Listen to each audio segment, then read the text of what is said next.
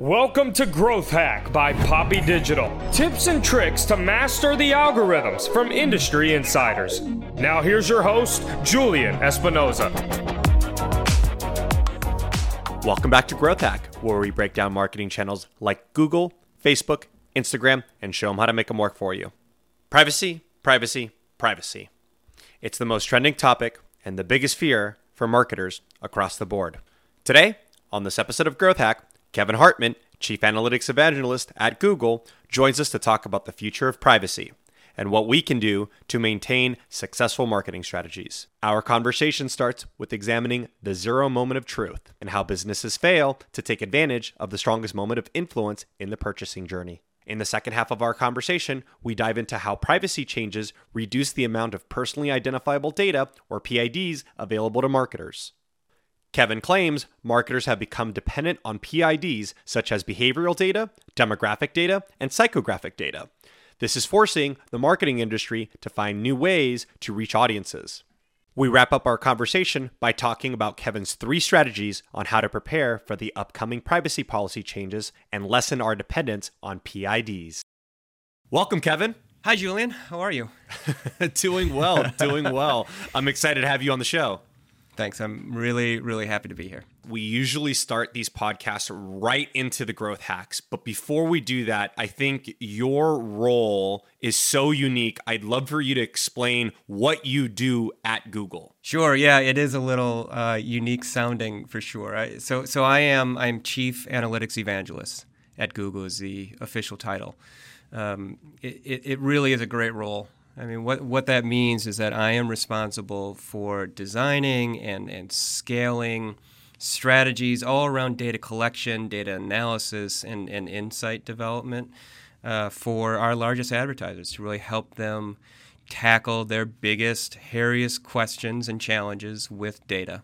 How did this role get created? How did you fall into this role? The role creation and me falling into it are 2 separate stories, right? Like the role creation, this is a very, probably not hard to believe, but a very Silicon Valley role. I think maybe, in the early days of Silicon Valley, this idea of evangelists started to gain momentum because promoting digital, promoting all these new ways of working was really important. And you needed someone to do that, right? And so the evangelist became that person. For me, I've spent a career at Google doing a variety of different things, working on the sales side for a while, getting into a more comfortable role in the measurement and analytics space.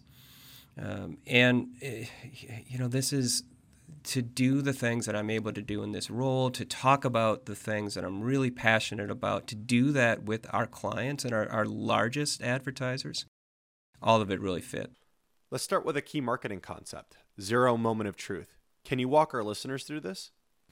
Absolutely, and you're absolutely right, Julian. That is where a lot of things begin, right? The zero moment of truth, or ZMOT, as we call it, is a concept that was introduced by Google in 2011, still early days of the internet. It is designed to really revolutionize and kind of update the traditional 3-step model of marketing that Procter & Gamble had promoted, where there was a first moment of truth, which is when the consumer is standing at the aisle and having to choose between 2 brands, right? And that for a brand is that first moment of truth. The second moment of truth was when the consumer got the product home, and does that product live up to expectations or not, right?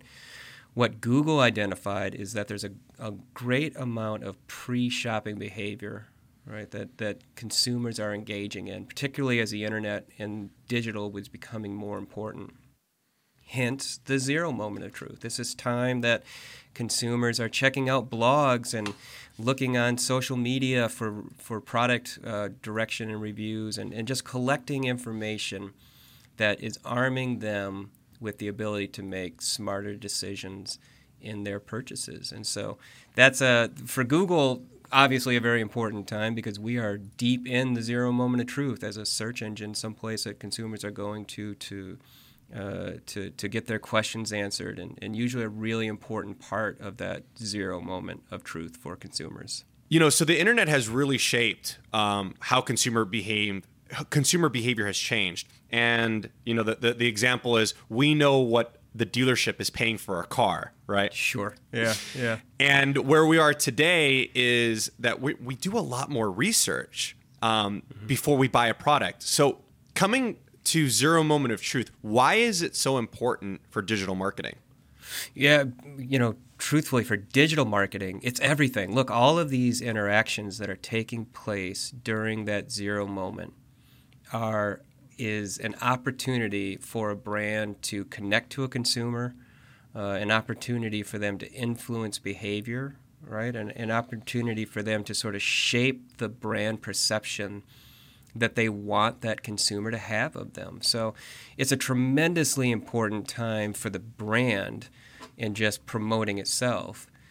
It is also an equally important time for that brand to learn about consumers. Look, every single time a consumer watches a video, right, on YouTube, marketers know what they're interested in. Every time they skip an ad that we've showed them on YouTube, we know what they are not interested in, right? Every time they like a page on Facebook, we have an idea of what their categorical interests are. It's such a rich and important time for the brand for so many reasons.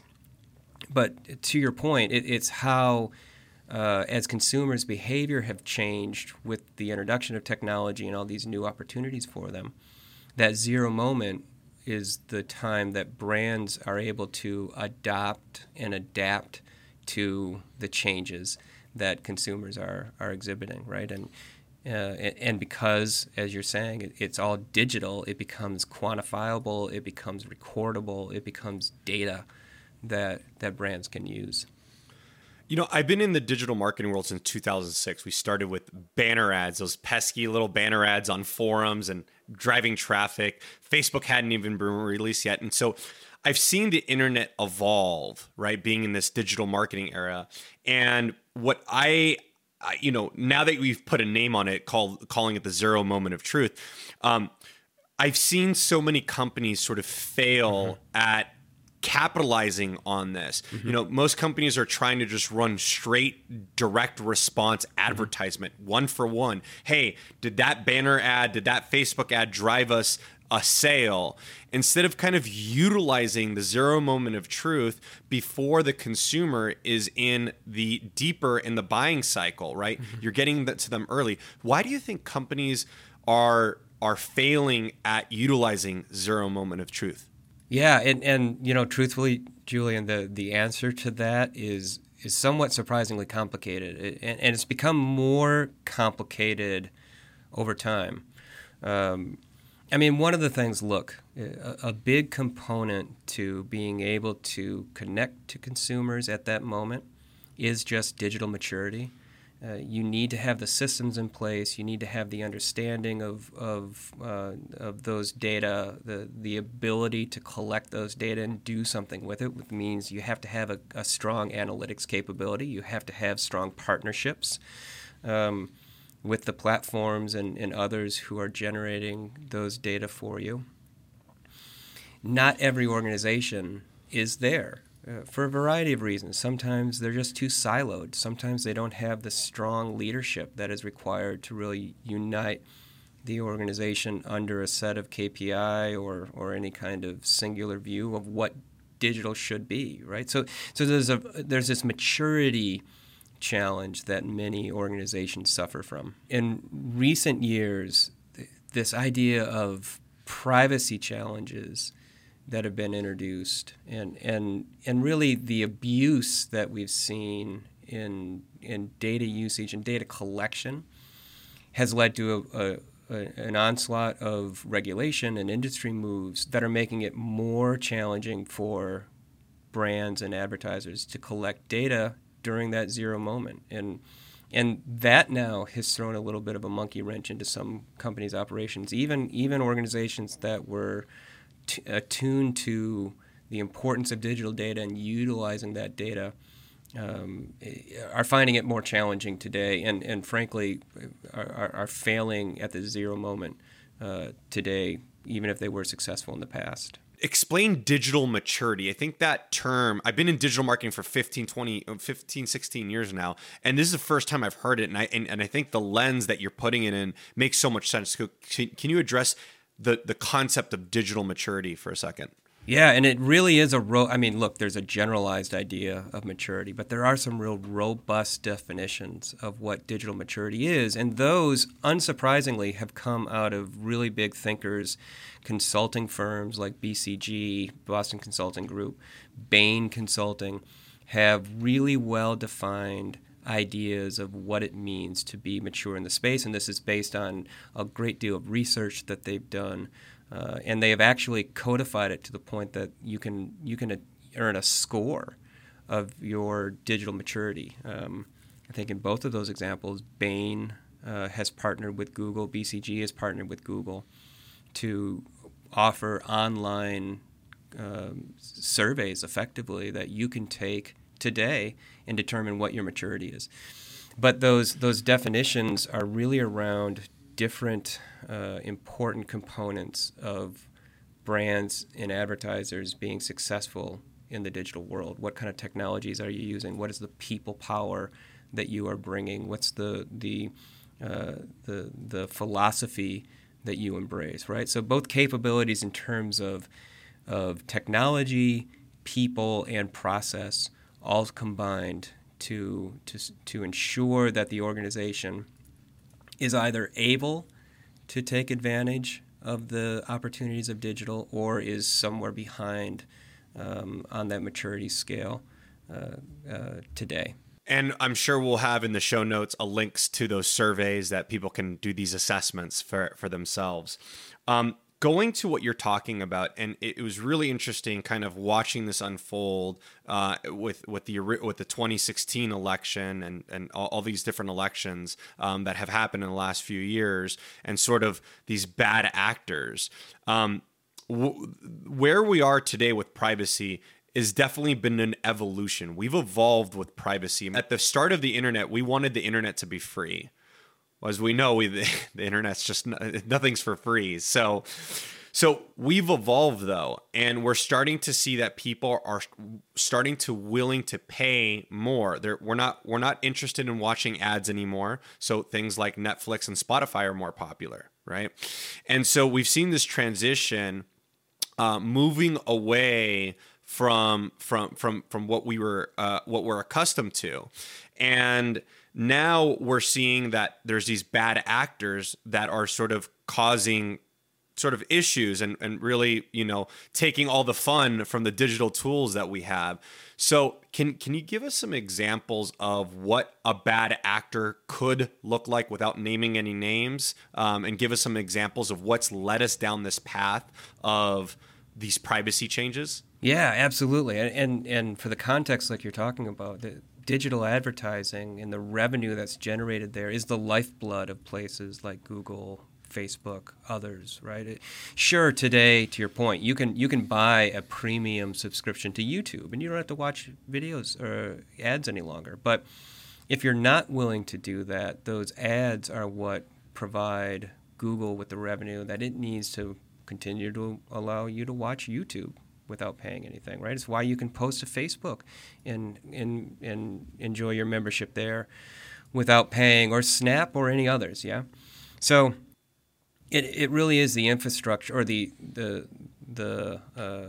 lifeblood, again, of those platforms.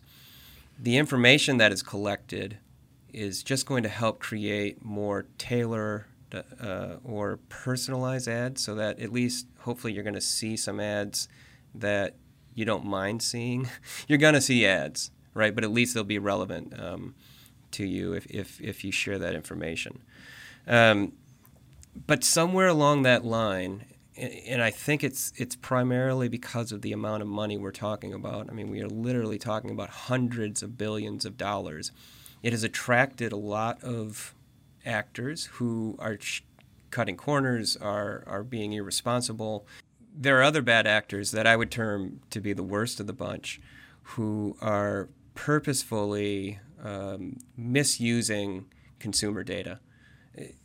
There's an example of, I know, another location company who put their data collection tool inside of a marathon training app, right? Where consumers are downloading a marathon training app, they think they're training for their next event, but really that data is being used to report out which quick serve restaurants they're attending, right? Things that clearly there was never consent given for that. And so the privacy concerns that we're under has limited the amount of data that we can collect as marketers. It has also rightfully ensured that consumers give consent to the use of their data, have a better understanding of who's using that data and how it's being used, and also have the opportunity to opt out of that data collection. And unfortunately, there are a number of actors in our space who are still skirting around those what really should be table stakes for our relationships with consumers. Kevin, that sounds scary. Yeah, and it is, and it's the reason we're in the position that we're in, and we should be. We've done it to ourselves, right? I mean, look, the idea of creating personalized ads, inherently there isn't anything wrong with that, as long as you accept the premise that you have to see ads, which, as we said, to keep this internet as we know it, that's right now how we keep the doors open. What can businesses do to counter this future? Because it's not like privacy and the evolution of privacy is going to stop with where it is today. It's going to continue to evolve, which means that we're going to get less data. So how do we counter that, and how do we prepare? Winning advertisers really can do three things. They can prioritize that first party data. They can improve the way that they interact with consumers. They can offer more value to that consumer to give more data directly to them. They can treat that data with the sort of privacy concerns that the consumer expects, and they can make more of a priority to collect those data. The second thing they can do is start to implement strategies that turn that first-party data into value. It can be in the way that they segment their consumer. It could be in the way that they calculate lifetime value. It could be in the way that they build their bidding strategies, right? But using those data in a way that the business will benefit. And then the third thing that winning advertisers really can do to prepare for all of this change and in the future that we're seeing just the beginning of is the idea of leaning into partnerships. And that means identifying who are the good actors and who are the bad actors. And that can be done through some very simple questions, right? Just asking for transparency, asking for greater understanding of how that partner is preparing for the new world without cookies, how they're preparing for to modify their models, to better understand consumer behavior post-pandemic and pre-pandemic, right? All of those things can be really simple conversations that will show the advertiser who they can trust and who they can't. And winning advertisers are identifying those trusted partners and building strong relationships with them. This book that you wrote and sort of our changes in privacy and sort of what's happening, I'm happy that there's someone leading the charge with this kind of stuff. And I definitely am so thankful that I think this is the first time actually you've publicly come and talked about privacy. Yeah, this is it. Yeah. And you made it very easy for me, Julian. Thank you. So I appreciate that. There's a project that you've been working for years now that we mentioned in the pre-show. It's called Elevator. I think our audiences should hear about it. I actually want to hear more about it. So can you tell us about Elevator? Absolutely. Elevator, ELVTR.com, is an online learning platform, which is designed to be for professionals who want to go deeper into specific skill areas. It is a collection of great industry knowledge. I've been lucky enough to be involved with them for years now, and there's some fantastic colleagues that I have who are giving their industry knowledge through that platform. The course I teach is a digital marketing analytics course. It is patterned after the book that I wrote. It's always been a lot of fun for me, and I think people who want to learn more about digital marketing and all of its many aspects would get a great deal out of that course. Well, I briefly went on the website before the show. Can you name some of the companies that are involved and some of the speakers and teachers? Yeah, I mean, there are some top-notch industry experts. We've got a couple people from Google there. I believe we've got some people from Spotify, from Facebook, from some others who are coming to the platform with a great depth of understanding and knowledge and experience that they are willing to share. So it's one of those places that I think is a really special collection of industry expertise and hard to find anywhere else, and something that I'm very proud of. Do I dare say it? It's like the masterclass for marketing. Sure, I think you could say that for sure. It's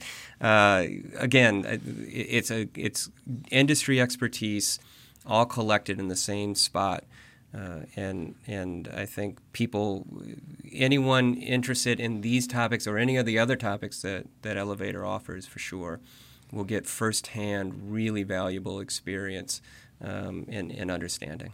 And again, everyone, for the domain, how do you get to it is elvtr.com. We'll have it in the show notes. We'll also have the assessment there, and we'll have a link to Kevin's book, Digital Marketing Analytics in Theory and Practices. In Practice. So, Kevin, it's been great having you on the show. I mean, I know there's so much more to talk about, but your time's valuable, and there's just too many things. So we look forward to having you on the show again, and thanks for coming on. Thanks, Julian. This has been great.